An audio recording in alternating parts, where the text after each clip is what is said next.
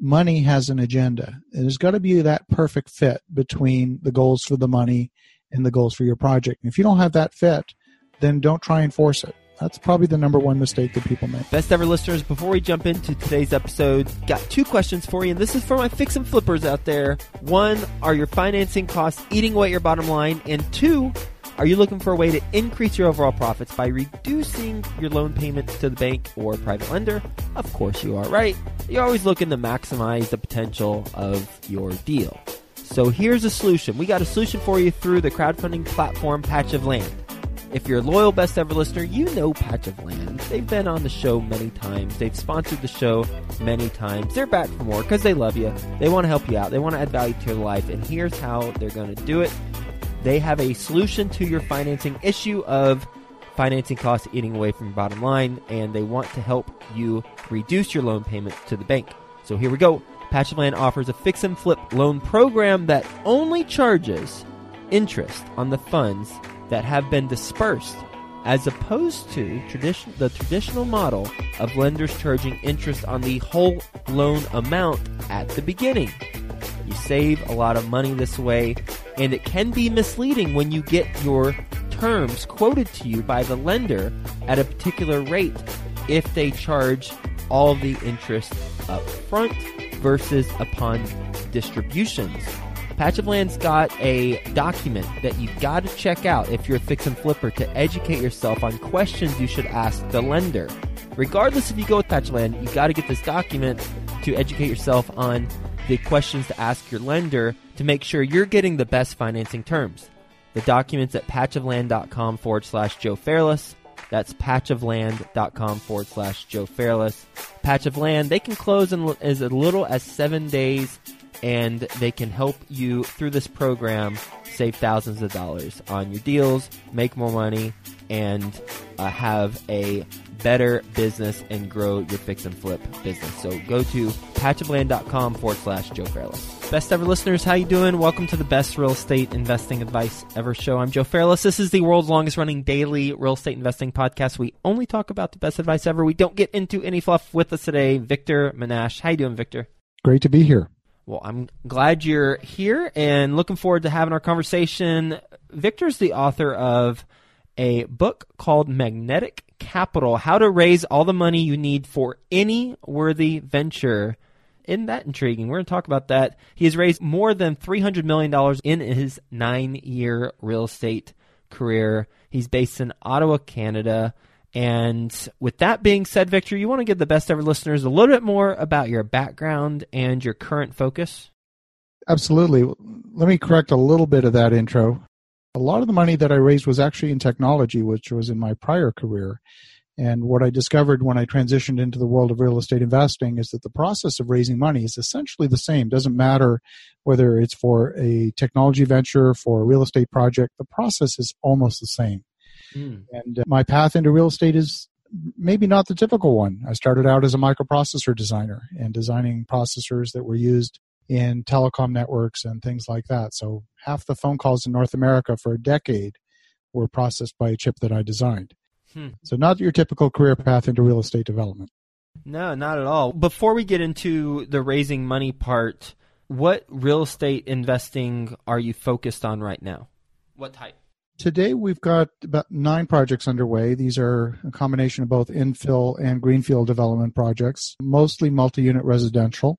So we like to go into communities. Right now, we're very active in Philadelphia, where we've purchased a lot of land north of the downtown. And however much land we can assemble, if it's 3 properties, that'll be a 9-unit. If it's 5 properties, we'll probably put 13.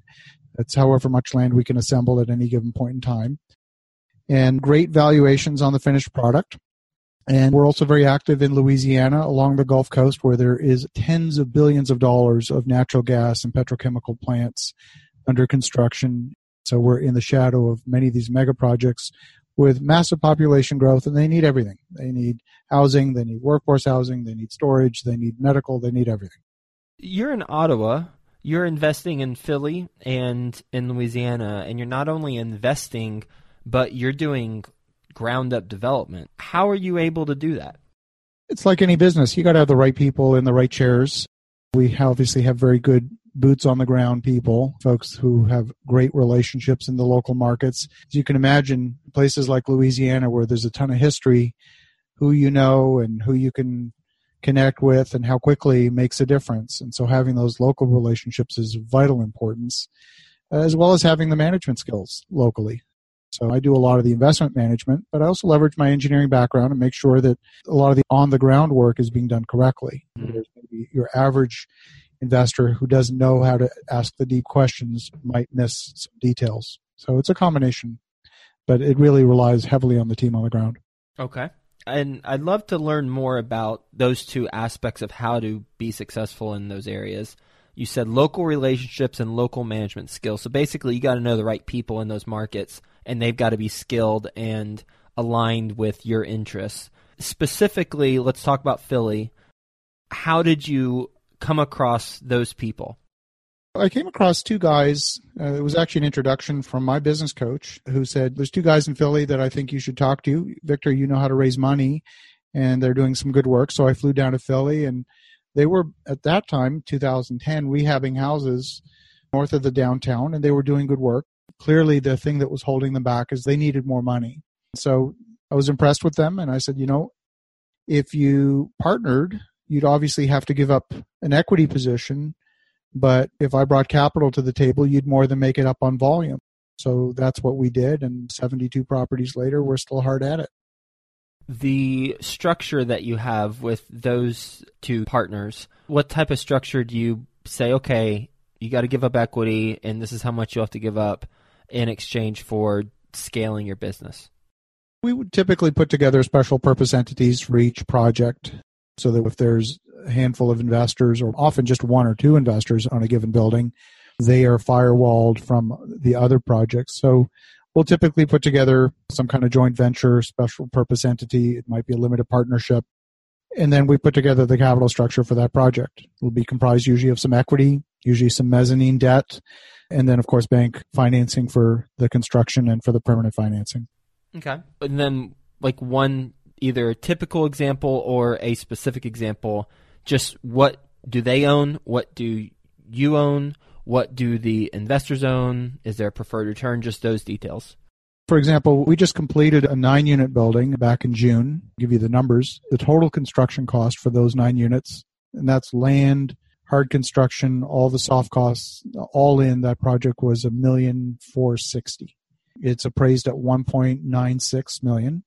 And we got it leased up in about 8 weeks from start to finish. We had one investor who took an equity position. I think she had 9% ownership. My partner on the ground has 50%. He's also the principal signer on the bank debt. And then I have the balance. Now, what our deal was, basically half the money goes to him, half the money goes to the money side of the equation, which is me.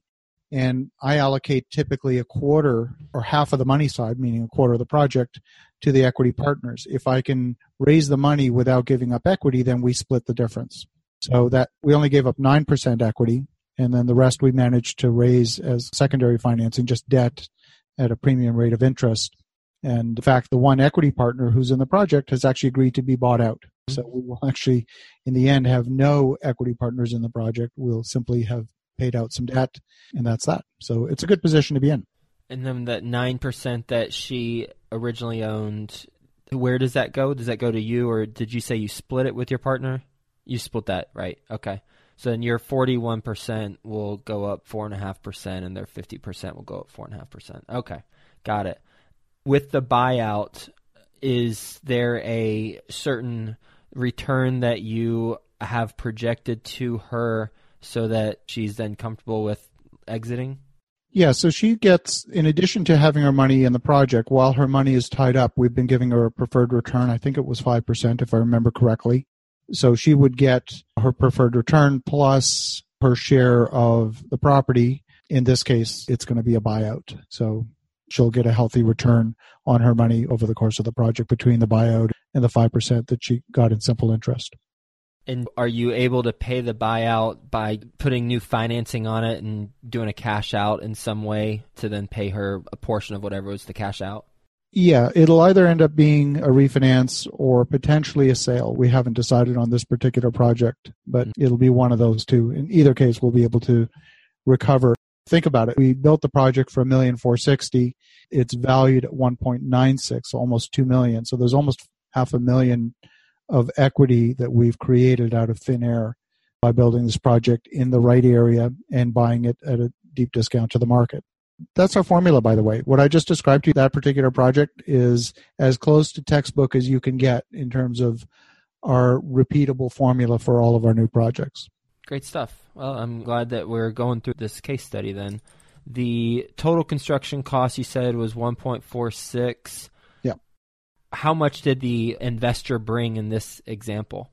In that instance, she brought $100,000, and then we had two others. One brought 70 and another one brought 40, but that was straight debt. So the total contribution was a little over 300, and then the bank made up the rest. Huh. So you didn't put in your own money in this one. And what's your fee structure? Is it just the equity, or do you have additional fees on top of that? I'll usually take a 1% management fee calculated on the hard construction. So there was just over $1 million of hard construction. So I took roughly $10,000 in fees out of the project, largely just to pay for incidentals on this particular building. Mm-hmm. But then the big payday is the refinance or hold on to it long term or sell it. Correct. Got it. Okay. It leased up in 8 weeks. How long did it take from start to finish, from investors have funded the $300,000 to it being able to start the lease-up period? Well, this particular project was one thing that was atypical about it. This particular project started in 2014, and the city of Philadelphia was making a fairly large claim of eminent domain. They were going to be expropriating a total of 1,344 properties. So there was a period of uncertainty where we were not sure if we were going to be on that list or not. So we decided to wait until that claim of eminent domain went through, and it was clear that we were going to be able to retain the property. So once that was clear, then we started construction. She brought her money in initially at the land acquisition back in 2014, and then the rest of the money we brought in August of last year, August of 2016. So the project, from the commitment of the construction, which was last August, to June, the whole project took about 10 months once we pressed go. So the 5% preferred return on her was paid out after the lease-up period. Is that correct? No, that was paid out during the entire life of the project. Oh, so how does the project support the preferred return when it hasn't started? We put a budget line item in the project.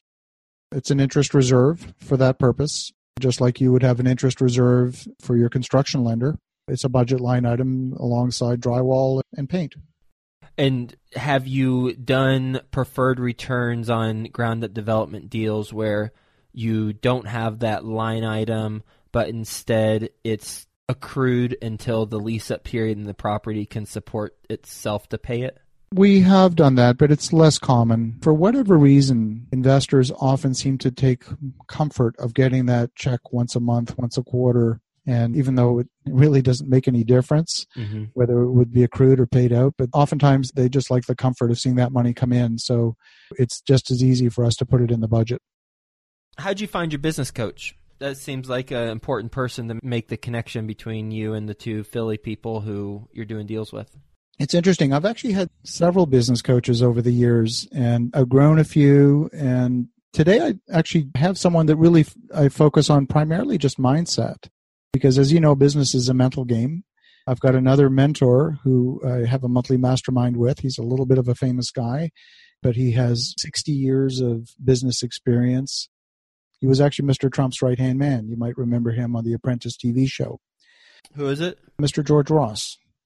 I probably should know that name. I didn't watch that show, but regardless, I probably should know that name. George Ross. All right, I'll look that up. I'm sure the best ever listeners know who that is. He's extraordinary. I listen to him, ask him very specific questions about my business, and I just get amazing advice from him. So when you have someone who's got that depth of experience looking over your shoulder, it really makes a difference. He's saved me from countless mistakes that I might have otherwise made.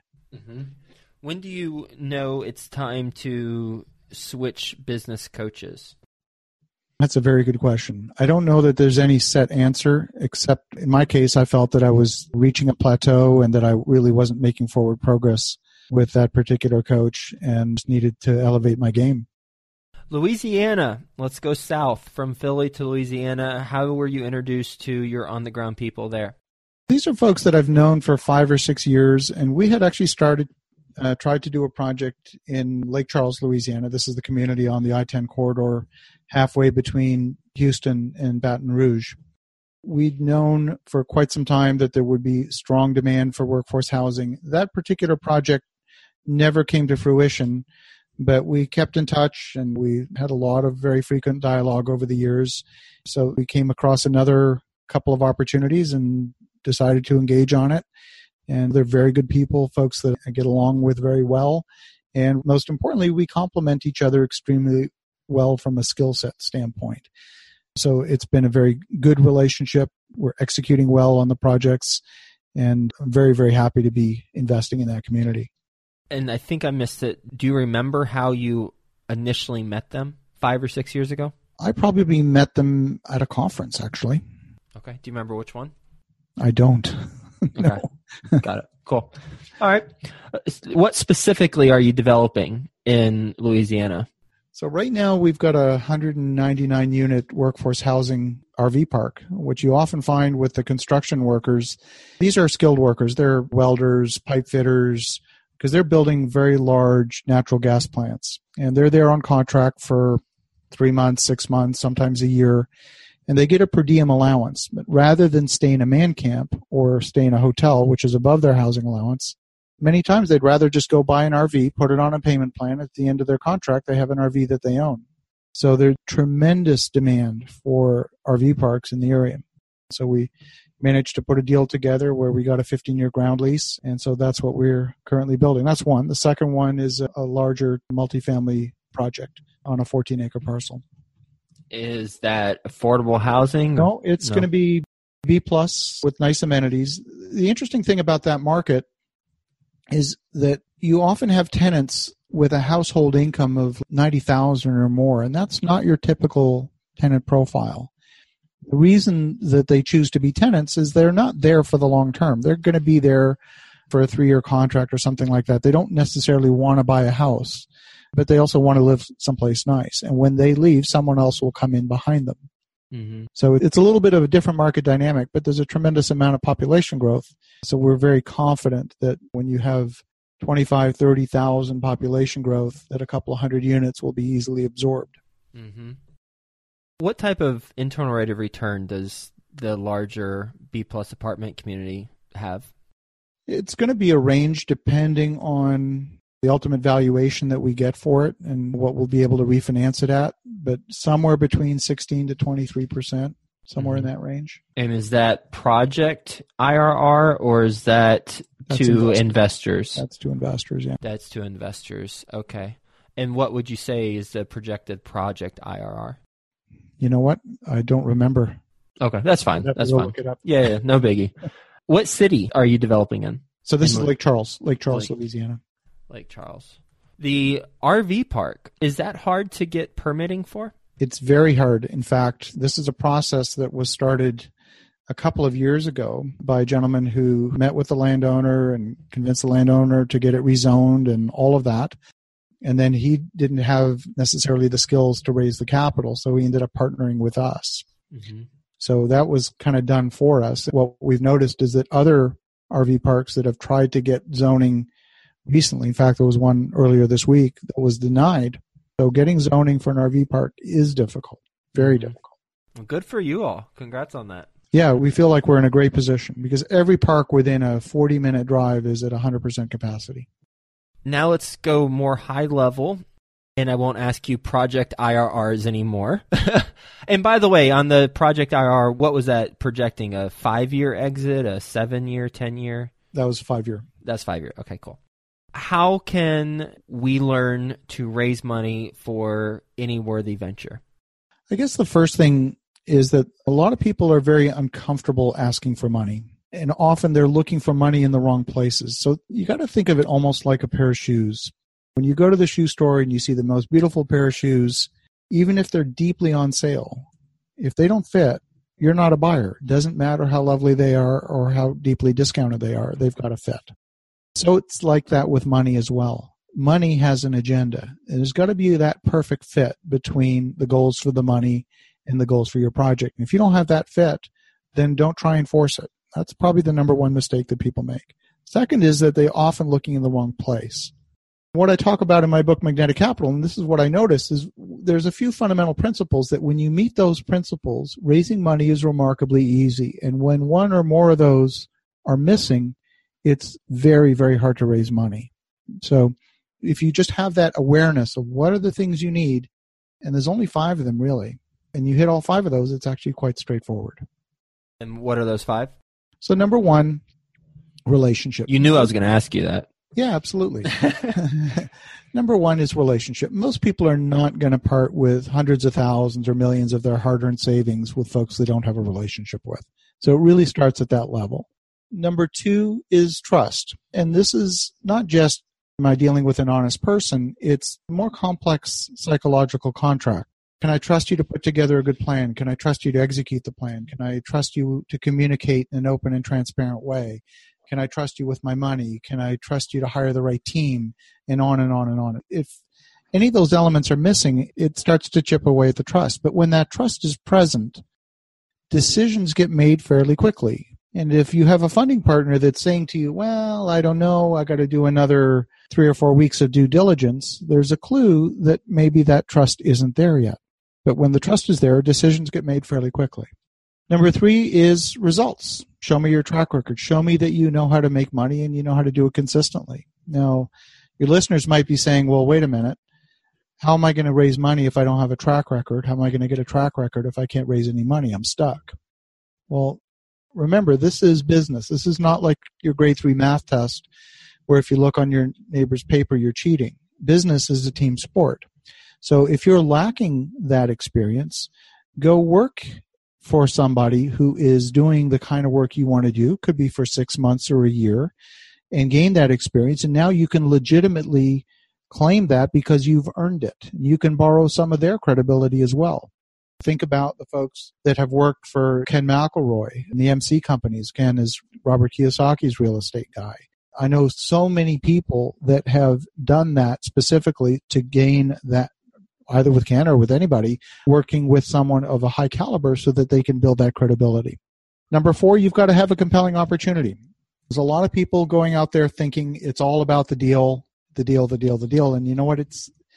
Deal is important and it's got to be compelling, but it's got to be compelling also in the eyes of the beholder. A number of times I hear someone say, I had a great deal, but I couldn't get it funded. Well, there's a clue in that. Maybe it wasn't that compelling to somebody.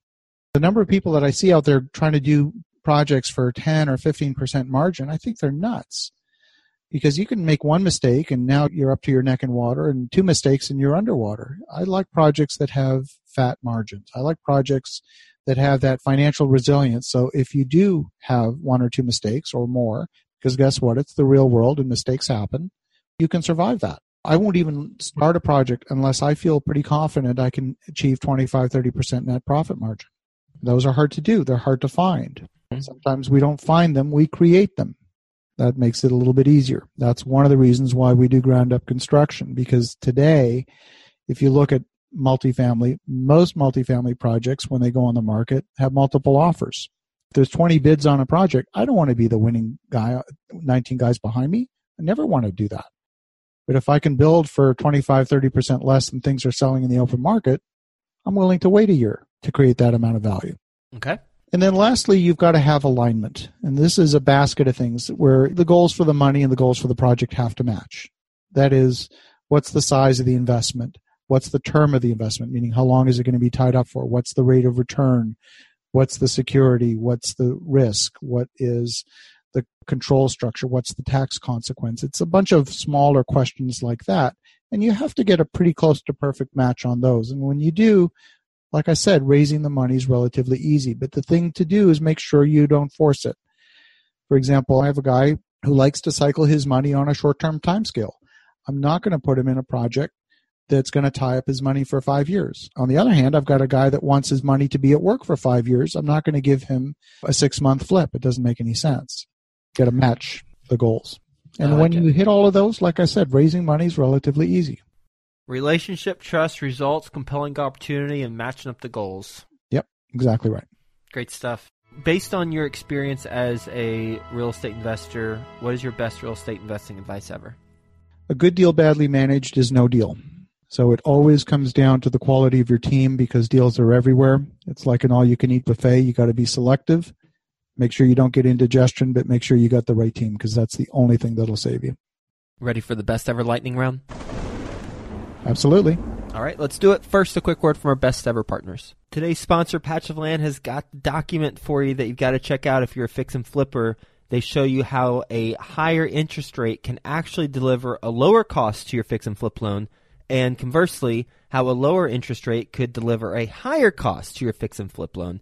Needless to say, you got to know this stuff to identify the best loan terms. Go to patchofland.com/Joe Fairless. Get this document, patchofland.com/Joe Fairless. The Corporate Investor Podcast is geared towards successful corporate employees with high-income jobs looking to create a second stream of income. You'll hear from successful real estate investors on the show as they describe how they got started investing while working their full-time corporate job. Listen and subscribe at thecorporateinvestor.com. That's thecorporateinvestor.com. Best ever book you've read? The Speed of Trust by Stephen M. R. Covey, Stephen Covey's son. Best ever deal you've done that you have not mentioned? Wow. I was involved in a project where we actually acquired a stadium about an hour outside New York City. It's a 28-acre parcel of land, 4,200 seats, and we bought it for $250,000. And why was that a best ever deal? It was originally built in 1993 for $11.5 million. So we bought it for the equivalent of about, 2 or 3 cents on the dollar. Okay. And then we managed to flip it a number of months later for about $800,000. But cool. Even the idea that you could buy something for 3 cents on the dollar was outside the norm of what we considered reasonable. At least just buy the dirt for that, right? Well, exactly. We knew we were buying it for less than the breakup value of the asset, so it was a very easy decision. What's a mistake you've made on a transaction? Hire the wrong people, not check on what they're doing, and then have them come back and ask for more money. I've made that mistake more than once. And now that you've made the mistake more than once, what safeguard do you have now in your process to mitigate that from happening again? Probably number one is spend a lot of time negotiating the contracts up front, and we hire slow and fire fast. Best ever way you'd like to give back?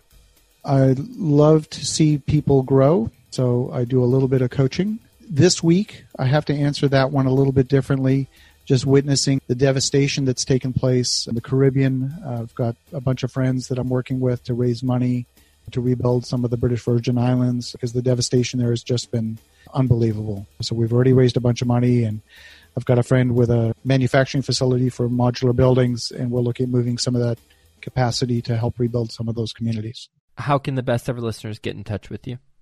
They can reach out to me directly. My website is victorjm.com. They can email me. I'm victor@victorjm.com, or they can contact me through a form on the website. Victor, thank you for talking about your business model, how you structure it with joint venture deals with investors, the fee structure, a typical deal, and even walking us through a case study with that Philly example, how you get up and running by meeting local experts in the area, have those local relationships, some projects you're working on, why you're working on those projects, types of returns, projected returns for them, and then the 5 ways to bring equity to any worthwhile venture. So thanks for being on the show. Hope you have a best ever day. We'll talk to you soon. Thanks very much.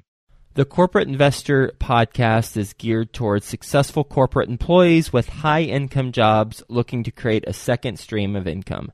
You'll hear from successful real estate investors on the show as they describe how they got started investing while working their full-time corporate job. Listen and subscribe at thecorporateinvestor.com. That's thecorporateinvestor.com.